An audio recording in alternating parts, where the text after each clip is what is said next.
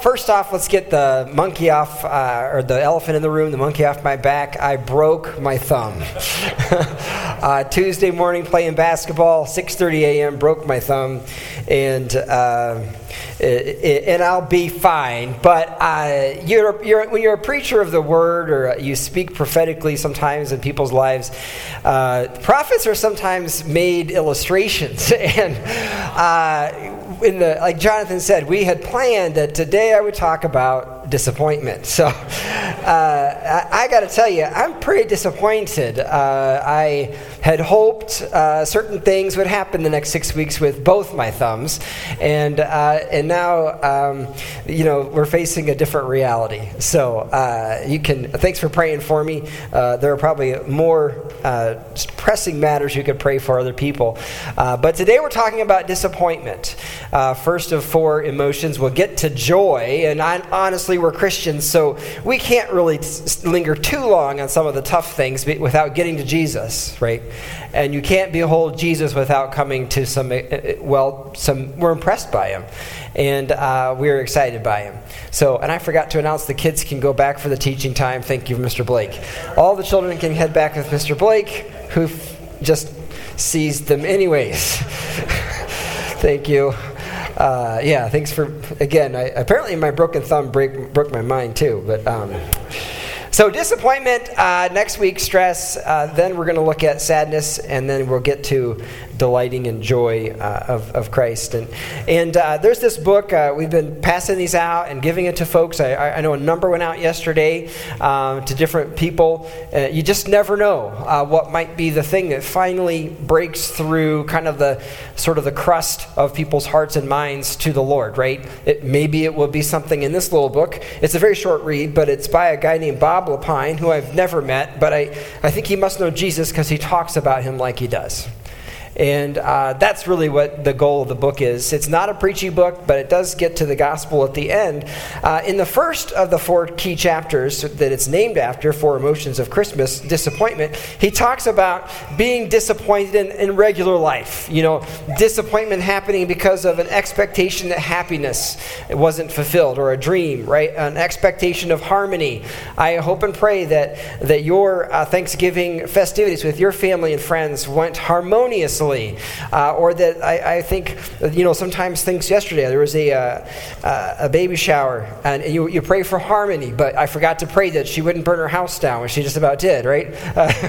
So, you just don't know what's going to happen. The expectations sometimes become a disappointment for us in life. And perfection, of course, I have to be honest, I'm a closet perfectionist. My grandpa, who is an electrician and plumber, and he used to have this saying, I would once in a while help him before he passed, and he would say to me when we were pulling wires or whatever we were doing, and I was not the tradesperson, I was just the gopher, go for this, go for that. He would say, well, perfect is good enough, Josh. I mean, just think about that. I wish I had not really let it into my heart and life, but I really have. And my kids will vouch for that saying, because I often say it when I'm doing my own home improvement projects and other things too. But we can be disappointed with that, right? Yes, we can. Well, I'm just going to read one little quote from here, and just to point your attention to this. Sometimes, he writes, we begin to see the Christmas season as a litmus test for the whole of our lives. If we can't get the holiday season to cooperate with our expectations, delivering on happiness and bringing peace, we find ourselves thinking that nothing in life is working the way it's supposed to. And that's what he's already writing about, and what I'd like to address with you today. To do that, I'm going to take your attention to Luke chapter 2. Luke's Gospel, chapter 2, page 857. And Luke is writing in our Advent devotionals that were handed out at Awana. He's writing to Theophilus, and he has made an orderly examination. He's investigated this account, this reality that the Messiah of the Jews, the Messiah for the Savior of the world and of sinners has come. And he's investigated a lot of things. And apparently, one of the key interviews he did was with a sweet woman named Mary, who was the mother of Jesus. Joseph's interview is never recorded. It's likely that Joseph, since he's not mentioned in the Gospels, when Jesus is in his ministry, probably he died at some point prior to Jesus entering ministry. Perhaps in some ways that's why Jesus was delayed so much to begin ministry, not till his 30s. At any rate, Mary is interrogated or investigated, and she has this accounting, and she's going to share a message, or her recording of what she experienced when she was dedicating Jesus with her husband Joseph in the temple. And it's on page 857, if you haven't already got there. It's Luke chapter 2. We're going to look at the 22nd through the 35th verse. Now, this is kind of strange, and you might say to me, Pastor, you're doing the gospel thing. You're doing the Advent story in the backwards. You're supposed to start where, the announcement of baby Jesus coming to Mary or something. That's we're early in the month if you didn't realize. You're talking about after the month of December and January when they went to the temple and dedicated their son to the Lord. Well, yes, I am, but we actually don't know the specific date that Jesus was born. So it could be, in the providence of God, we're talking today on the actual date that heaven knows is the date in the calendar when Jesus was dedicated to the Lord. We don't know. So I'm going to give us permission to take things out of order as long as we go to Jesus, right? That's the key part. Amen? As long as we go to Jesus. Okay, here we go. I want to make sure you're on page here. Luke 2, verse 22. Jesus has been born. You probably know a little bit about this, the anticipation of this Messiah and the boy born of a Virgin Mary. And so they're taking him into the temple in Jerusalem in order to obey the law, which was when a baby was born, the firstborn son was to be devoted to the Lord and redeemed. And then the woman who had just given birth was to be kind of ceremonially cleansed or purified in order to be able to be part of God's people and worship without any uncleanliness or symbolic or ceremonial uncleanliness. So that's why they're there in the temple, and they're about to encounter a man who has a lot of personal experience with disappointment. His name is Simeon. Verse 22. And when the time came for their purification, according to the law of Moses, they brought him up to Jerusalem to present him to the Lord. As it is written in the law of the Lord, every male who first opens the womb shall be called holy to the Lord. And to offer a sacrifice according to what is said in the law of the Lord, a pair of turtle doves or 2 young pigeons. Now there was a man in Jerusalem whose name was Simeon, and this man was righteous and devout, waiting for the consolation of Israel, and the Holy Spirit was upon him. And it had been revealed to him by the Holy Spirit that he would not see death before he had seen the Lord's Christ. And he came in the Spirit into the temple, and when the parents brought in the child Jesus to do for him according to the custom of the law, he took him up in his arms and blessed God and said, Lord, now you are letting your servant depart in peace, according to your word. For my eyes have seen your salvation, that you have prepared in the presence of all peoples a light for revelation to the Gentiles, and for glory to your people Israel. And his father and his mother marveled at what was said about him. And Simeon blessed them and said to Mary his mother, Behold, this child is appointed for the fall and rising of many in Israel, and for a sign that is opposed. And a sword will pierce through your own soul also, so that thoughts from many hearts may be revealed. I just feel a need to pray and ask God's grace and help in applying this to our lives. Lord in heaven, this is amazing, this proclamation that Jesus has come, and the way in which you come, the things that Simeon saw, help us to see. The things that Jesus, you expose and reveal, that you strip away, do that for us as well. The things that in beholding you, you heal. The things that you do when you draw near to us, bring those things, those blessings to us as well. The treasures that you offer us. And grant that we might have a right expectation of you. And be ready for your advent, your second advent, your return. Please, O Lord, give us ears to hear. Give to us eyes to see, And would you give us a new heart, one that's biddable, one that's listening, one that's understanding you and your word.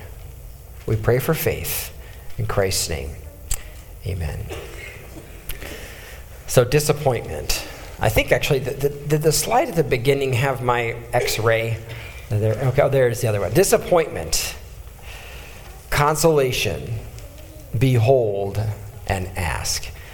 Now, a smart person realized that's the ABC's backwards, right?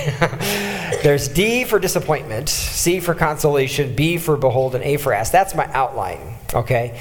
And disappointment, we're going to lay the ground with disappointment. Simeon was disappointed. How do we know that? Because it says in verse 25, he was waiting for the consolation of Israel. Now I'll get right to C, because I already talked a little bit about disappointment, and we'll talk about Simeon's particular disappointments. But what is consolation? It's kind of a big, I don't know how many syllables. I didn't come prepared. Consolation. That's 4 syllables, right? Yes, 4 syllables. It's a big word. It's bigger than all the words on our banner. By the way, someone pointed out every word is 1 or 2 syllables on the banner, which probably means that a 3rd grade reader sitting in the back of mom and dad's car or whomever's back and forth from Janesville can read the invitation of Jesus outside our building. It's like God designed English to be, well, he didn't design English, but, people assembled a lot of English words from all kinds of other cultures and stuff like that. But I love that it's understandable by children. Consolation, anybody use that word recently? Probably not, right? So why does, in our Bibles, why do we put such a big word in there? Well, in part because we want to be careful and accurate and translate well the word that's there in Greek. And I'm not going to go into that word Greek part for you, but the consolation really is a pretty good English translation of that Greek word. And consolation, I looked it up, it means this. A noun that means the comfort that one receives after a loss or a disappointment. In British thinking, and this is actually in the dictionary, at least the British version of it, Oxford's English Dictionary, it says that consolation can refer to a goal, a consolation goal in football, or we call it soccer here, when the losing team scores a goal that doesn't really affect the overall game, who wins or loses. It's called a consolation goal. I bring that up because we just had a World Cup soccer yesterday, and at least 4 of us Americans in this room cared about it. I was one of them. And the United States of America, a vast country with incredible athletes and resources, lost to this teeny tiny place called the Netherlands 3-1. And there was, you might say, a consolation goal. The U.S. at least scored 1 and lost horribly anyways, right? At least they scored 1. So that idea of at least ... fill in the blank, that is a sense in which you might think the scriptures are talking about consolation. That at least they scored 1 goal, at least they didn't get shut out. At least, Pastor Josh, it was your left hand, because you are a normal human being and you're actually right-handed. All the abnormal ones are not laughing. Okay, whatever. At least this, that, and the other thing, right? I'm making fun. Of course, you can be left-handed human. I'm sorry. You got that. So he's waiting for the consolation. He's waiting for what? And actually, there's a technical sense. He's actually waiting for a person, right? In fact, that's even in the English, the Oxford's dictionary. A consolation could also be a person or thing that provides that comfort, that provides that consolation. And that, of course, is what Simeon is waiting for. He is waiting, it says, for the consolation of Israel. Now that's really important. Even bigger than the disappointments he's facing, say broken thumbs or whatever, he's looking for the consolation of Israel. And Israel is God's people. It's God's redeemed people. It's the covenant people that he has expended a vast amount of energy over millennia at this point, protecting and shielding and preparing that the world and all of its ragings and ravings has been trying to snuff out God's people. Remember, we just finished the story of Esther. We know of a time when God's people were threatened so universally that they could have gone off the planet of the earth. But God continues to shield them. And that, by the way, is an exhibit that's still on this planet today. All of us are so absorbed in such an amalgamation of people in our country, especially our ethnicity and background and all that. We variously think of ourselves.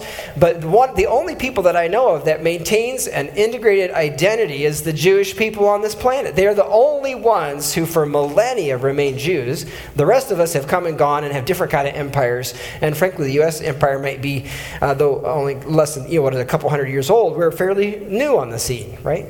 But God is keeping and protecting his people.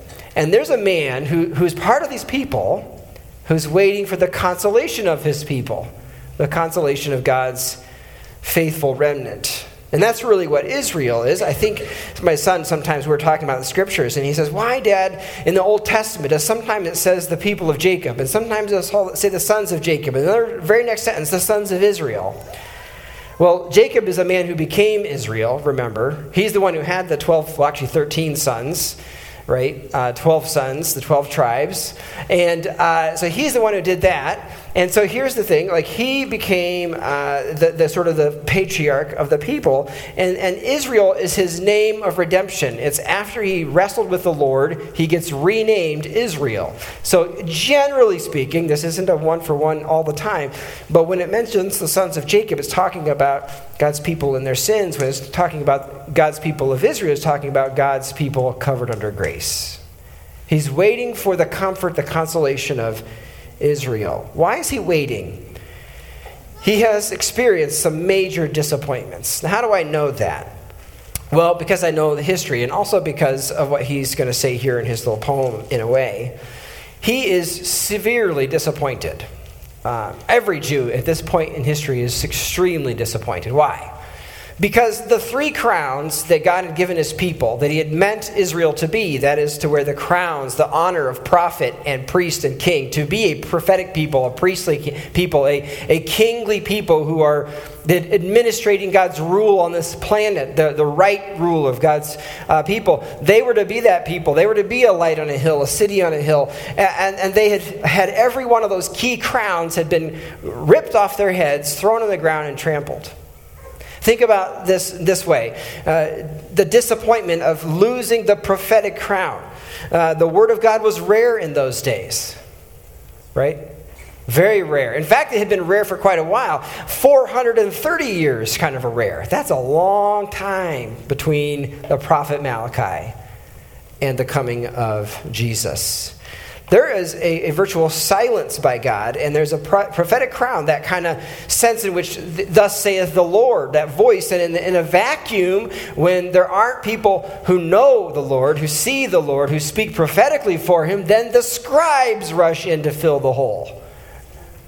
And what do scribes do? Well, they dicker and bicker about words and genealogies and all the fluffy stuff and all this because they don't know God. They don't have him directly. They aren't feasting on him and beholding him with their own eyes. And so they start worrying and intramural debating about things. That's why when the Messiah comes, remember when his great sermon is recorded at the end of Matthew 7, when he's finished that kind of, I think it's meant to be a synopsis of what he would often teach as he was an itinerant preacher. As he finished his Sermon on the Mount, the crowds pay attention. They said, whoa, what's going on? Here is someone who teaches with authority and not like one of the scribes. So this is a difficulty for them because they have had a long time with scribes and experts of the law and people who read and intellectual types from ivory towers arguing about various little things, so much so that even should there be a little flame, a kindle of hope that maybe God is real and he is near you, it gets kind of overwhelmed by all the conflicts about words and genealogies and stuff. Simeon lives in that era. He also lives in the era when the crown of the high priest, the crown of the priest has been removed. Remember, the priest is meant to be that intermediary, that representative of man to God and God to man. And it was supposed to be that there wouldn't be politics, at least in this one aspect of God's people, that the priestly line would just go down the line of Levi, right? It would just be them. But do you know that in the 100 or so years prior to Simeon, that what has happened is this high priesthood has traded hands time and time again, and it really has become really down to politics. And if you read about how the Romans, and really sad to say, it's the Romans who are choosing who will be the high priest in the era before Simeon is here in around 0 AD, close to that, 4 BC. And here he is, and it seems like the high priesthood is going to the highest bidder. It's about power and dominance. And that would continue, that ethos, all the way through when Christ was crucified, because you remember that high priest, how Caiaphas approached him. That ethos, that way of being, the high priest was meant to be God's messenger, God's go-between, his representative. Instead, this guy's representing himself, right? Crucify him, he leads the charge. Crucify him. Oh, it would be better if one should die than we lose our place and power and my money and estate. I put the "my" in there. He didn't say it that way, but that's what he meant. So they had lost their position. And he's disappointed by that. Simeon's a faithful man, it says, a devout man. And that's a great disappointment. When you, like I heard one said, it was a sad moment when a man, this is now 50 years ago that this quote is from, but he said, it was a sad moment when I came to a big tent as a child hoping for a circus and I found a revival. But it was even sadder when in my 50s I came to a big tent hoping for a revival and found only a circus. I think I would just, back to the evangelistic, the opportunity to share the invitation to come to Oak Grove or to another church that would point to Jesus, to your neighbor, your family member, someone distant, or even just to go online. That's the great thing. They can, in anonymity, worship the Lord and listen to the Lord at the beginning of it, at least, if they would just listen online, YouTube it, whatever, you put the invitation out there. So many people are not as hostile as you think. They're just indifferent. And they've been to a lot of circuses in churches. And they need to know that God is real, like Simeon knows him. They need a priest. Oh, by the way, you're the royal priesthood now, right? It says that. God's people, covered by his Spirit, are now sent out as priests. It says that in Peter's letters. Thirdly, the crown of the king. King Herod is a megalomaniac on the throne. The story of Christmas tells us that. What did he do in Bethlehem? Do you remember? Every boy he could find, 2 years or younger, he murders because he's afraid. Why? He has every reason to be afraid because the Messiah was to be the son of David, meaning in the line of King David, meaning he's the rightful ruler. Born king, not made king, born king, like he said to Pontius Pilate. That's how Jesus put it. King Herod has every reason to be worried because he is not of the line of David. He is not a son of David. Humiliation, not even so. He's just a puppet king. The Jews have lost autonomy. They are in the condition where they have this humiliation that the Roman Empire has come in and they're occupying. They're calling the shots. They're forcing the taxes. They're the ones guarding and being the police force. It's a hard situation to live in. In addition to those massive disappointments, structural disappointments, religious disappointments, temple disappointments, rule, like the kingly righteous rule disappointments, I think also Simeon has personal disappointments, and I derive that from what we know about him. It says this in verse 29. He says, "Lord, now you are letting your servant depart in peace." Because verse 26 again says, it had been revealed to him by the Holy Spirit that he would not see death before he had seen the Lord's Christ. And from that, a lot of people think that means Simeon's old. We don't actually know that. The scripture never says that Simeon's an old man. It just means, it says that he's a man ready to die. You don't have to be old to be ready to die. I mean, my pastoral perspective is that the people who are ready to die are those who have faced a great deal of disappointments. A young man sometimes is ready to die. I met a man once who has such physical agony from his back pain that he was ready to call it quits. And he wasn't even 40. So you don't have to be old necessarily. Now, you have to say he has certain disappointments. It's possible that he's older, but I will just say this. What prepares someone to die in the physical realm, in the human flesh realm, you might say, is maybe poor health, and it could also be lost loved ones. A while back, I was talking to one of the oldest folks in our church, and she told me, she said point blank, Josh, Pastor, I'm ready to die. I now see in my 90s that death is its own kind of mercy. She's the last of her generation. She's had to say goodbye to everyone. All of her friends are gone. All of her peers, her family, her generation. She's the last one. So maybe Simeon's like her. Maybe he's waited for a while. Maybe. All I can say for sure is he's been personally disappointed and living in a very disappointing time period for the faithful people of God. He was waiting for the consolation of Israel, the consolation of Israel. What does that mean? What comfort was he looking for? Well, 29 through 32, he sort of, beholds and he just hails the king. He just explodes in joy. He can't keep it in. He's got to let it out. And he declares this incredible thing that describes what he's looking for. He says this, and I'm going to reread his poetic fusion that just kind of bursts out of his heart and mind by the Spirit, perhaps, I would suggest. That it says this, that he says out loud, Lord, now you are letting your servant depart in peace, according to your word, for my eyes have seen your salvation, that you have prepared in the presence of all peoples a light for revelation to the Gentiles and for glory to your people, Israel. He is looking for a return of honor to Israel, to God's people, to the remnants, to the faithful. He's looking for, it says, the glory to your people, Israel. He wants the return of those three crowns, the prophet, priest, and king crowns. And he believes and sees that will happen when he takes up in his arms a baby boy, 40-ish days old. How does that lead to consolation for him? How does he say, Lord, now you are letting your prophet, your servant, depart in peace? How, just looking at Jesus, does that work? Well, that brings us to the third letter, the B word, behold. Simeon is a great example of what I've been trying to press on you, of someone who's beholding. Remember, now Mary's there, and Joseph's there, and they have a little baby. And in the way the temple is structured, there are these series of courts. They're like progressively closer to the Holy of Holies, right? There's some areas that only the priests can get to.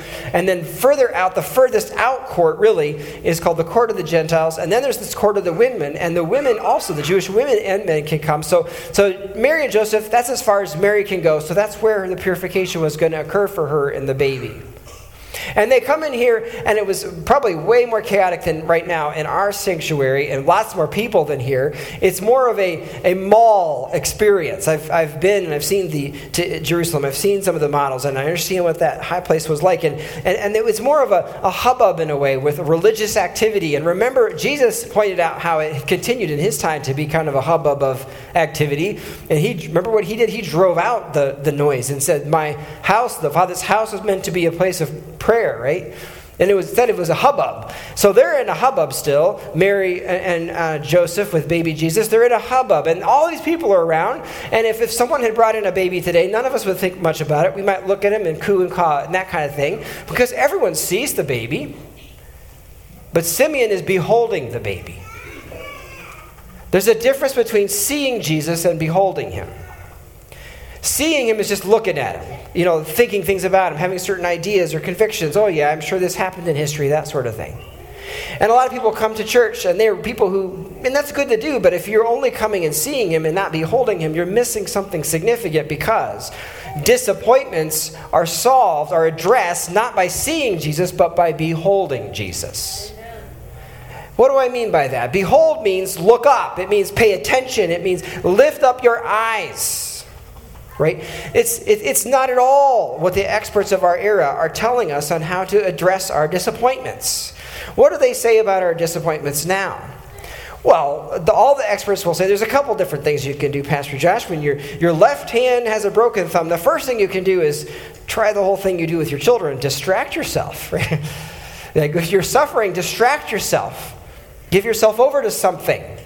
Maybe alcohol or music, or go to the play, or watch binge watch a series on Netflix. Distract yourself. Play a video game. Do something like that. Distract yourself, and you'll stop thinking about it. Just be optimistic, maybe. Another approach is, well, if you have a disappointment, let's maybe just redefine this disappointment. That's kind of the consolation goal thing. Well, Pastor Josh, I mean, at least it's your left hand, not your right hand, right? Or at least if you have, some health challenge, at least you still have life. It's like, there's always an at least, right? The problem is, the at least do run out. Remember Job. Someone might have said that to him. In fact, I think they did, probably. When he lost all of his children, all of his wealth, like everything but his wife, someone might have gone up to Job and said, well, at least you're still healthy. Till the next day, or shortly after, when the devil then touched his flesh, remember?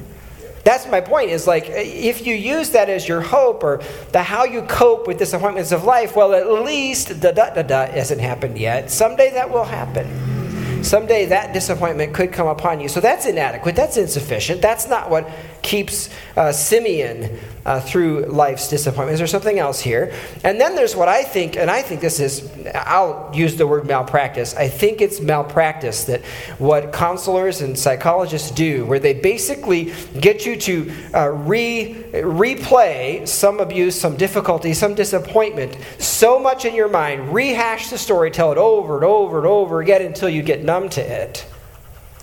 That's not you getting, over it or through it. That's just getting used to it. And Simeon was not about being used to the disappointments. He saw something. He beheld someone that brought comfort to his soul. That he was now ready to die. Not that the situations would be fixed all the way. Just think of that. He was ready to die. Death is an intrusion into his life and into this world. It's a result of sin. So he still was going to die. Remember, Jesus I heard someone once say that Jesus was amazing because there was never a dead body that stayed dead in his presence during his ministry. They always say, spring back to life, a child or whoever. And even Lazarus is brought back from the dead for a time. But he did die again. Right? He did die again. So the disappointments are real. And the message of the Bible is not, hey, cheer up. Perhaps your circumstances will change. Well, they may not. You may die. Your loved one may die. How do you find orientation and consolation in that? Well, by beholding Jesus. How so? How is beholding Jesus a consolation? Because what God has done in Christ is he has brought the true prophet, priest, and king into this world. And because he is physically present, it means a variety of things. It means a couple things. Even Mary will face something. Let's use Mary as an example. How about that? Because he even says, Simeon, to Mary, behold. He tells Mary and Joseph, behold. He uses that word. Behold. Don't just look at your son. Behold what God's doing in your son. This child is appointed for the fall and rising of many in Israel, and for a sign that's opposed. And then in verse 35, I think in my translation there's a parenthetical comment that's in the scripture, that's in Greek. It says this, and Simeon kind of has a disappointing message, really, for Mary. And also, by the way, Mary, a sword will pierce through your own soul also. Ooh. So that the thoughts from many hearts may be revealed. What happened? Well, Mary raised Jesus, was alive during Jesus' ministry, was there at the cross with other ladies watching her son be crucified and murdered unjustly. A miscarriage of justice. And a sword pierced her soul as she saw that. As she was beholding her son, the Messiah, so treated by her own people, by God's redeemed people. If there was ever a people on the planet who could have and should have responded rightly to the coming of the Savior of the world, to the Son of the living God, it would be the Jews who knew the Old Testament, who had all the prophets and the priests and kings, but even they didn't get it. Right? So she was cut to the heart. Her son was now dead. And then Saturday came, and I can't imagine the amount of tears this woman and others who love this man. I mean, a perfect man. Imagine losing someone who never sinned against you. A man, the only one ever to live, who never disappointed you, in a way. That's not like any human relationship you know, right? So she was cut to the heart in a way that to a level that is beyond, I think, any of our personal experiences. But then Sunday morning came. Remember what happened Sunday? The disappointment was destroyed when what happened? Jesus rose from the dead. He rose from the dead. She beheld with eyes of faith, like there's that one song, Mary, did you know that the child that you would deliver would soon deliver you? What is it to behold the Messiah? It is to see the justification of God. It is to see God in flesh. It is to see God come for you. God come for you. And because he's come for you and he's suffered for you, your suffering can't mean anything, or can't mean nothing then. It must mean something if God himself would suffer. Your death must mean something if God himself would die. What is that something? It is to behold Jesus Christ, to put your faith in him. I would just say lastly, in terms of behold, take a note from Simeon. He's a man who's beholding. Notice what he does in verse 28-29. Who is he talking to when he gives this little poem that describes his consolation and his hope when he looks at the Christ child? Who is he talking to? Look at how he acts. Simeon took up in his arms this child and blessed God and said, Lord, now you're ... He doesn't say, Mary, now ... He doesn't say, you all ... He is acting like the Lord is in his presence, listening to him in the temple. That's what beholding is. When you translate convictions about God and God existing and coming to church and all that kind of stuff, that's all seeing. When you move from seeing to beholding, when you begin to sing songs like he's there listening. When I sing hymns, I almost always now, at least at one of the verses, translate the he to you. I don't always obey the words on the screen. I say, you, Lord, are holy. Holy, holy. And I'll say that to him as if he's present, because I behold, I see him. I know he's present with eyes of faith. Do you understand the difference? So he is acting like, he's living like the Lord is real, and that is that he's a real person. Isn't that really what Christmas is about? It's exhibit A, definitively God saying he's a person. He can relate to your situation. If you but behold him, you will not be disappointed when you behold him. The last letter I suggested was ask, and it's simply this. All that I'm saying may sound very strange to you. But if you ask the Lord to show you, he will. If you come to him and you say, are you real? Would you show me? Would you reveal? Would you help me to understand? Would you open my eyes to see? Ask and it will be given to you. Seek and you will find. Knock and the door will be opened to you.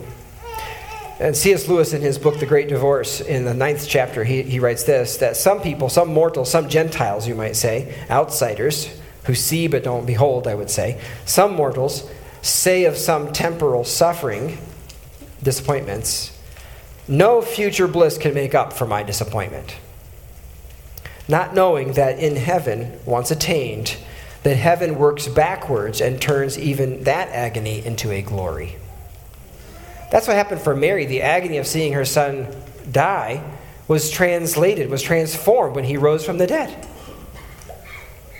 It's like it says in Gandalf's, on Gandalf's tongue, or whoever said it, I think, will everything sad come untrue, and will it somehow be greater for having been lost? Yes, in Christ that's true. Ask the Lord to show you this. You have heard probably, if you've had enough disappointments, you've probably heard of a lot of people talk about it and give you advice about it. You don't need more advice from another person like me talking about it. You just got to go behold the Lord and ask him what his perspective on it is. Treat him like he's real and see what he does. Ask him about it. Because that's what Jesus came for. It says this in Isaiah 61. The Spirit of the Lord is upon Jesus, upon Christ, because the Lord has anointed him to bring good news to the poor. He sent him to bind up the brokenhearted, to proclaim liberty to the captives, the opening of the prison to those who are bound, and to proclaim the year of the Lord's favor. The year of the Lord's favor. Behold him. And I know we suffer, and he's coming back, so there's an already not yet aspect of it, but he is the only answer to life's disappointments. Because the circumstances may not change. The disappointments may be permanent, especially if it's a death-related disappointment. But he's with you in that. And when he is Emmanuel, God with you, somehow the burdens aren't, they're lessened as he carries them with you. So I'd urge you to behold him when you face disappointments, to seek the consolation of Israel. That is the Lord Jesus Christ. And maybe as we're about to sing, or listen rather, there's a song called, it's talking about how long, O Lord, how long till you come back?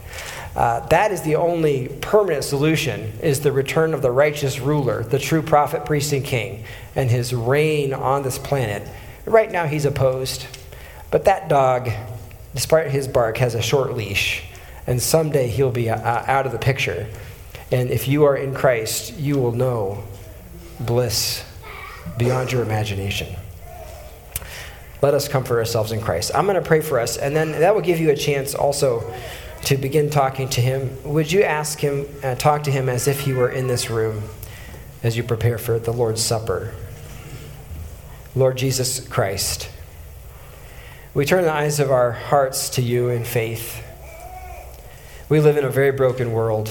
I mean, the disruptions, the injustices, the difficulties, even the ordinary aches and pains, the accidents of basketballs hitting thumbs and breaking bones, the breaking of cars, the breaking down of cars, the breaking down of bodies, and even worse, the breaking down of relationships. Lord, all around us is brokenness, and our disappointments are real, and they are accumulative. One brother says grief is a cumulative thing, and grief upon grief upon grief. But somehow you wade into our griefs and you console us with this great reality that you are able to take all evil things and make them for good. You are able to upend death, to remove its sting. You are able, with your presence, we are able to face anything and anyone. So we beg you, Lord, that you would draw near to us, that we would move, some of us this morning, from seeing things about you to beholding you with spiritual eyes now, with eyes of faith. Bless us now, O Lord, as we talk to you in the privacy of our own spirits and hearts, and as we prepare ourselves for communion and take the elements, to just be with us. If you do not stir, we're just going to be doing another thing with our eyes only and not with the Spirit. But if you draw near, this will be memorable. In Christ's name, amen.